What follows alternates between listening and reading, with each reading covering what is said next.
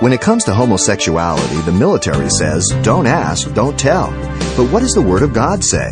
Today, Pastor Xavier Reese says our reaction to such practices should be based on what God prescribes. Here he is with today's Simple Truths.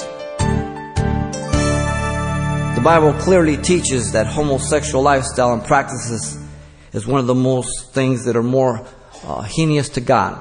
They're called an abomination to God. It's not the only sin that's called an abomination. There are many things, and the word abomination simply means something foul or detestable. Leviticus 18:22 says, "You shall not lie with a man as with a woman. It is an abomination." Many people say the Bible never speaks about homosexuality. Well, put this one in your hat, okay?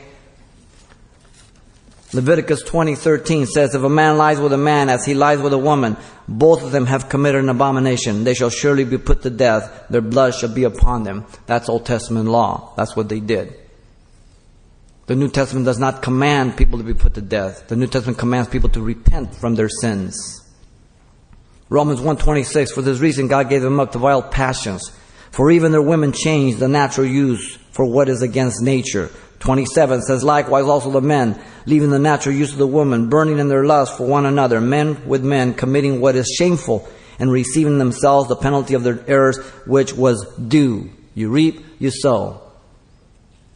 It can't be any clearer in the Old and New Testament that homosexuality, lesbianism, is an affront to God.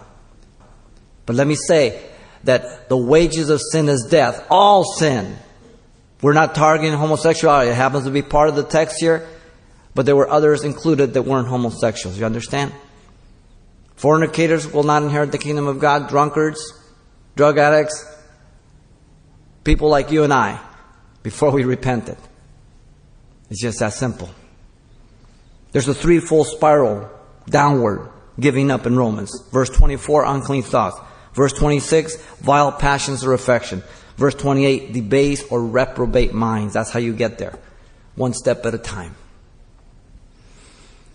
Paul says to the Corinthians, 1 Corinthians 6:9, "Do you not know that the unrighteous will not inherit the kingdom of God?" Listen, do not be deceived. Neither fornicators, nor idolaters, nor adulterers, nor homosexuals, nor sodomites. Can't be any clearer.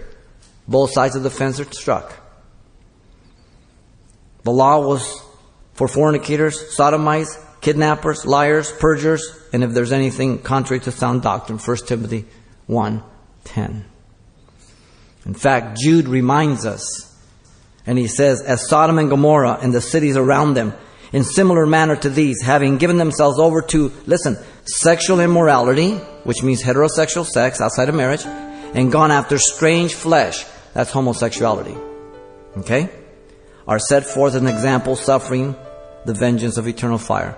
So both sides of the sexual activity is given, hetero and homosexual. You've been listening to Simple Truths with Pastor Xavier Reese, a daily devotional of the enriching and precious truths found in God's Word. We appreciate you listening each weekday at this time, but you can hear this program again by following the radio listings link at CalvaryChapelPasadena.com. For more on the other ministries at Calvary Chapel Pasadena, visit our website. There you'll find information about weekly events, Pastor Xavier's messages, even online booklets in English and Spanish. It's all at CalvaryChapelPasadena.com. Simple Truths is a radio ministry of Calvary Chapel, Pasadena.